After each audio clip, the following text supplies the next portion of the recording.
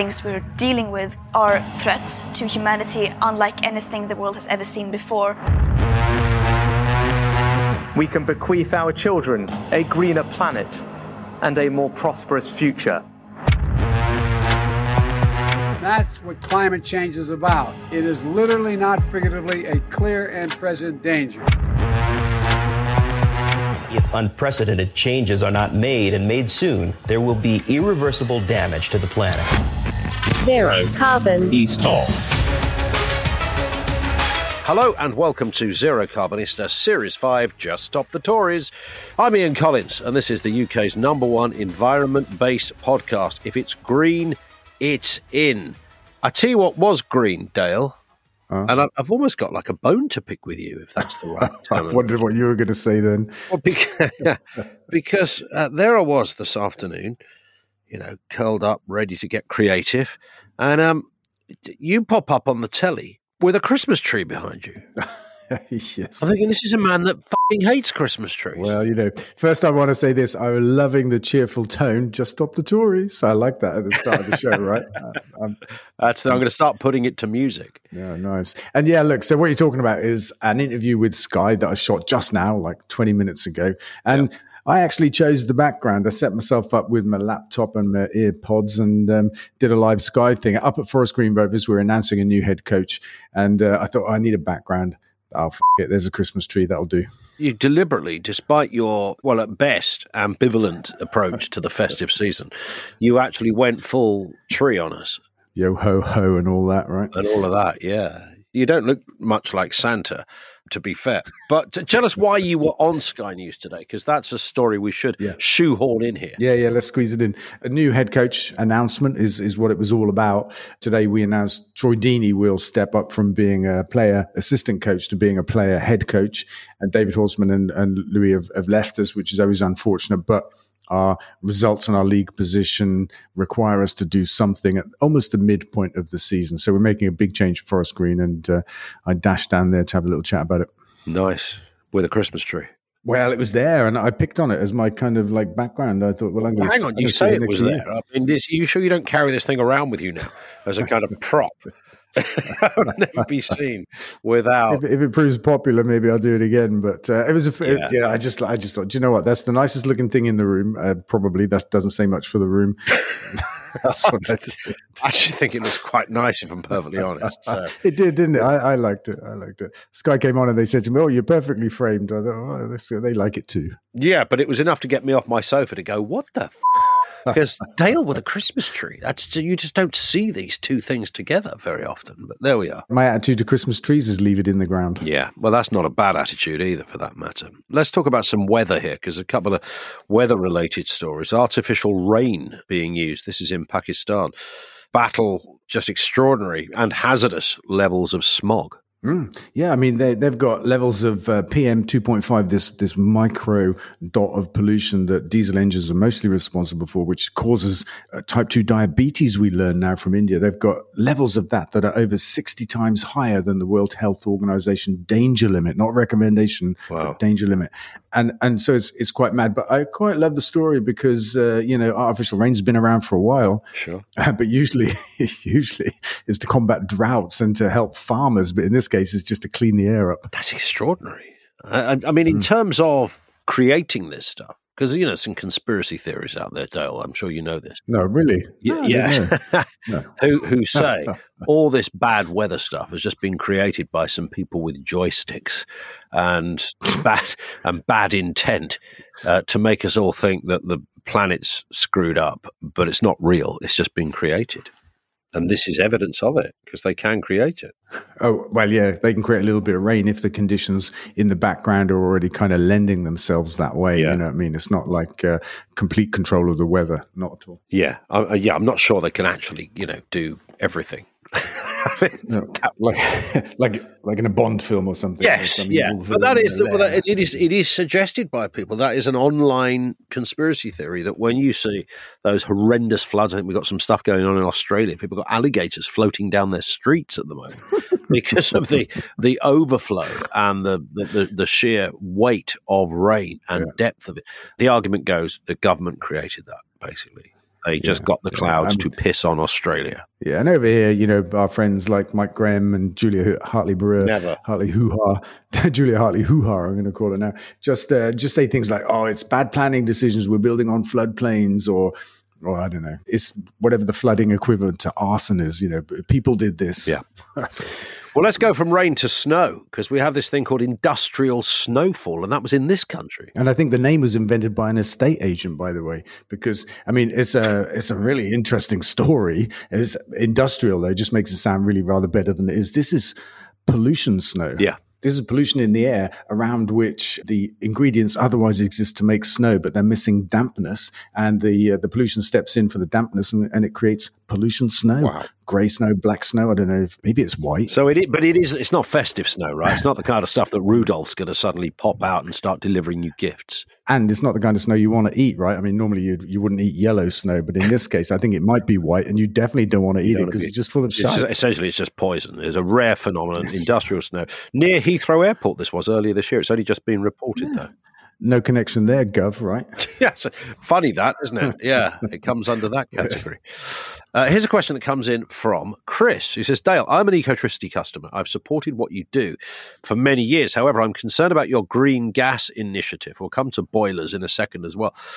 The simple fact is we must stop burning fossil fuels full stop, not come up with schemes that create gas through anaerobic digestion that subsequently burns and emits CO2s, even though it may even out to net zero. Let's not make it easy for the fossil fuel industries to hide behind this sort of thing, as well as carbon capture and storage. Can we just stop burning stuff? Well, yeah, look, I've been calling for the stopping of burning stuff for a very long time, and it's the ideal position to be in. But in this case, we've got to look at what the alternative to green gas is, and that is electric heating via the heat pump, which we've talked about a lot on this show and elsewhere.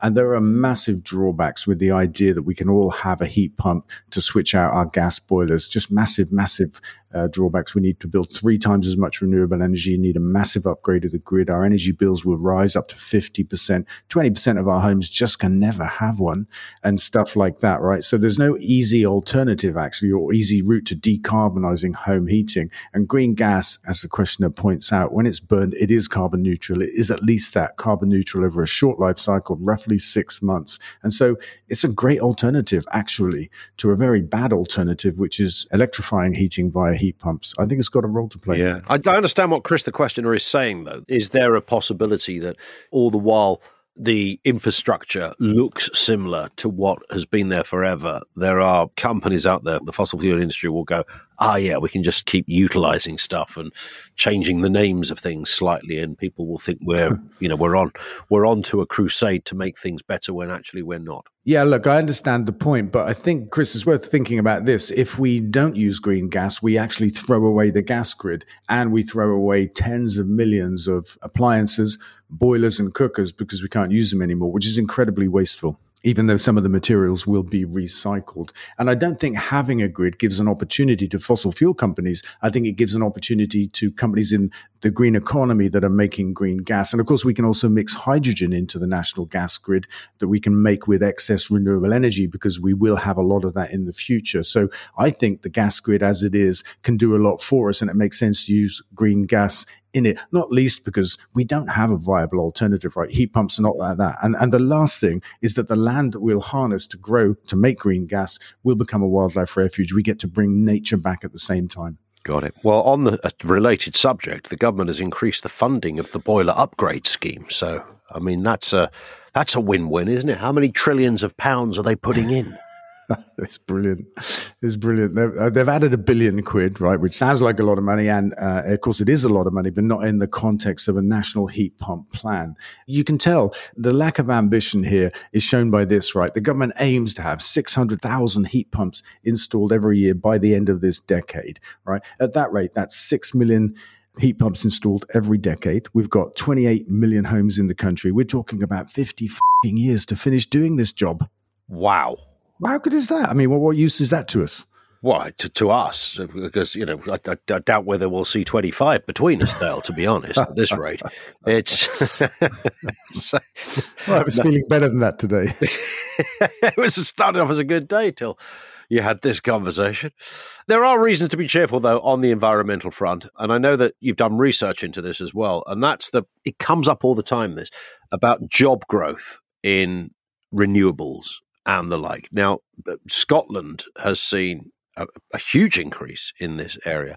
But of course, there's always that counter argument that comes through from some quarters going, no, because you've got to keep coals and, mines and stuff because it creates lots of jobs. So part of the current anti-green rhetoric from Sunak and his government is investing in drilling in the North Sea is about creating jobs and maintaining jobs and that kind of stuff. It's just another piece of, I don't know, I want to be rude, but I'm not going to. Let's call it smoke and mirrors, right? It's not accurate. We've pulled together some figures, stuck them on a graph. We've charted the growth of green jobs versus the decline in brown jobs, all of it energy related, and they crossed over a few years ago. The future is in green jobs, not brown. We know that we get twice as many jobs and twice as much GDP growth for every pound we put into renewables versus fossil fuels. And I think this is an important argument or debate that we've got to take to the unions as well, because they often chip in on the side of government in this case, and this argument that we need to maintain investment in fossil fuels is just such a big mistake. There are many more jobs in renewable energy. So we're starting to pull the data together, and we're going to go knock on the door of some big unions and have this discussion in the near future. Good work.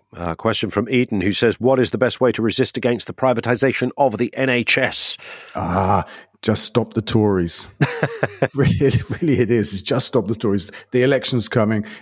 Vote to get the Tories out. Occasionally that'll be a tactical vote. Mostly it needs to be a Labour vote. Take a friend with you to the polls. Take 2 friends to the poll. And find somebody that didn't vote last time and make them vote. Something like that. Because we've got to increase turnout. 10 million people aged 18 to 44 didn't vote in the last election, whereas 80% of people over 60 do vote, and they predominantly vote Tory, and therefore policy in our country and the direction of our country is being driven by an aging population. And I don't think that's right. Is there a sense, because there's this sort of view, and I understand the view as well, that when Blair came in 1997, he was a bit kind of Tory-like or Tory-light in some respects. And so he did address a lot of stuff with the NHS, but he introduced quite a lot of private stuff to make that happen.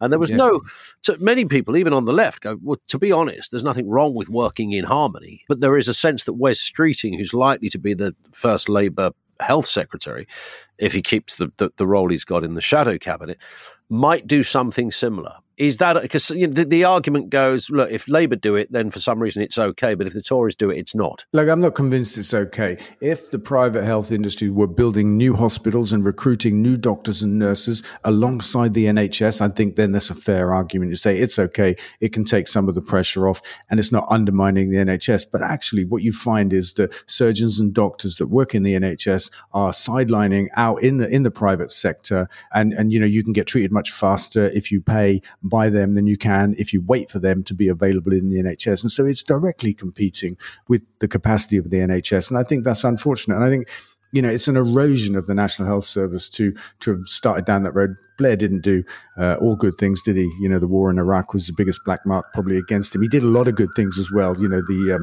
minimum wage, for example, he started the ball rolling on this whole renewable energy thing as well. You've got to give him credit for that.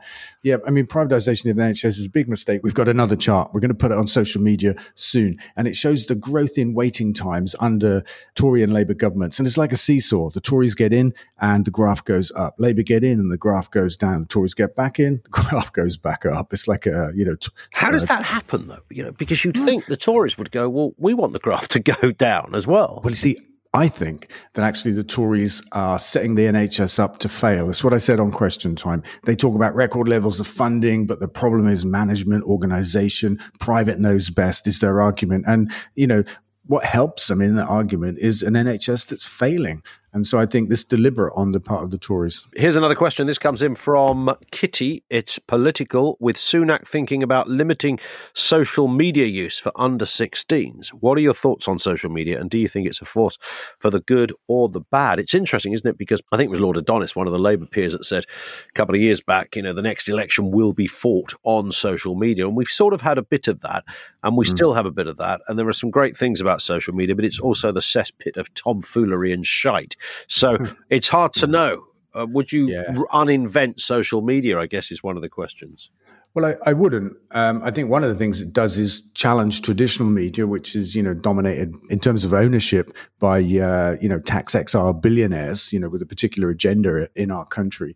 It challenges their dominance. You can see print media kind of on a downward trend, and social media is kind of democratic in that respect. Anybody can pop up and create their own channel and their own newsfeed and that kind of stuff. But of course, that's its downside, because just anybody can do it, and there's not enough regulation that, conspiracy theories abound on the internet, and all kinds of other personal abuse as well and that kind of stuff. But I think we don't do enough to make the big platforms regulate their own content. And that's a fair point. Let's move over to the States. Joe Biden has gone big on rail investment, but is it big enough? That's a good question, Joe. I don't think it is big enough. 8 billion, it's a huge country, right? It's just vast. At the moment, they're squabbling over some money for Ukraine that they want to give 42 billion. So, they can chuck 5 times as much into a weapons funding program for Ukraine. It's not the first time they've given money either. I just want to compare it to that, right? 8 billion for some trains, 40 odd billion, just the latest update in the funding of arms to kill people, including cluster munitions and, all kinds of bad stuff. So I'm not impressed. Jeremy says, is there a point to our democracy when we are constantly lied to by politicians who appear to be increasingly corrupt? Are they corrupt or are they just stupid? I think they're both. Actually, there are so many stupid Tories in the government right now, so much corruption in the PPE scandal, and the Tory party is at the heart of that. They created a VIP lane for their friends. They were able to charge 20 to 30% more than the going rate, and they got fast-tracked through the process. No experience in the supply of PPE. All they did was pick up a phone to a factory in China and ordered the stuff, stuck 30% on top of the cost, and ran off, in their case, with 60 million quid, right? And that seemed to be the pattern on this. Look, I have no doubt that if there's a pandemic and you need to collate a lot of stuff like medical equipment and supplies and PPE and all the rest of it, I'm sure there's a bit of a panic on and the search is accelerated. I'm also sure that if you think, look, we know we've got some contacts within the circle of people that we don't necessarily know personally, but we know as affiliates of the government, whether they're in the House of Lords or whether they're people that have done business with departments before. I kind of get that as well. The bit I don't get is when Mick the ice cream man, who happens to live next door to Michael Gove, goes, yeah, I could do a bit of PPE for you, Mikey. I've got loads of it. How much have you got? Well, I haven't got it now. I haven't actually got it, but I can get it. So, right, okay. So you can deliver like £2 billion worth of PPE. Yeah, I can do that. When by? Tuesday. I'll do it by Tuesday. This is what happened. You might think, I get the acceleration. I get that you use people that you've used before. If they're business-minded, you think we know we can trust them.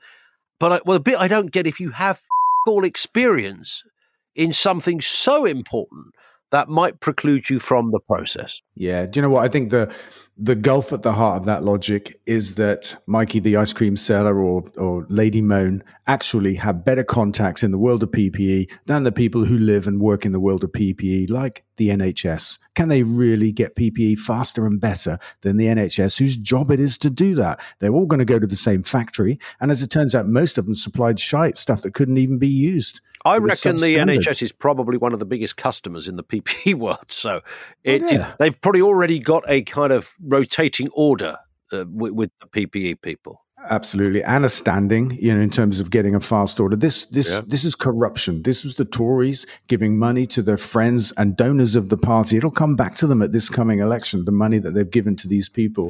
It was just corruption. And, this bent ideology that private markets and entrepreneurs do things best. They clearly don't, right? We wasted billions in the PPE scandal. And when Labour get in, there will be an inquiry and they will be asking for a lot of this money back.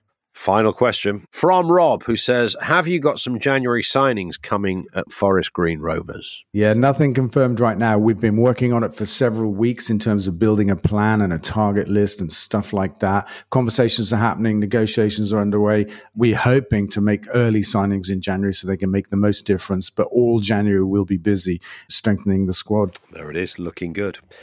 This is our last one, by the way. We've only got a week off and then we're back. But and then it's going to be, you can get that Christmas tree out, can't you? And and be merry around it. This is the time of year, isn't it, right? When everybody goes, oh, look at the year we just had. Oh, look at the year that's coming and that kind of stuff. I'm kind of not the biggest fan of that. I mean, I'm a bigger not fan of Christmas, but it's kind of like, time of year that's got a lot not to like. Dale, we'll speak in 2024. Have a good rest. Have a good rest. Get back to the cave. That's what I need to do. Get back to the cave and start uninventing things. Yeah, do that. Uninvent the wheel or whatever it was you uninvented. I need to uninvent right-wing radio. That's what I need to do. Dale, we'll speak next year. Yep. See you in the new year, Ian. Have a good one. Don't forget, of course, to follow this podcast from your podcast provider. Then you get each episode automatically. And follow Dale on social media, facebook.com/DaleVince, twitter.com/DaleVince, and on TikTok too.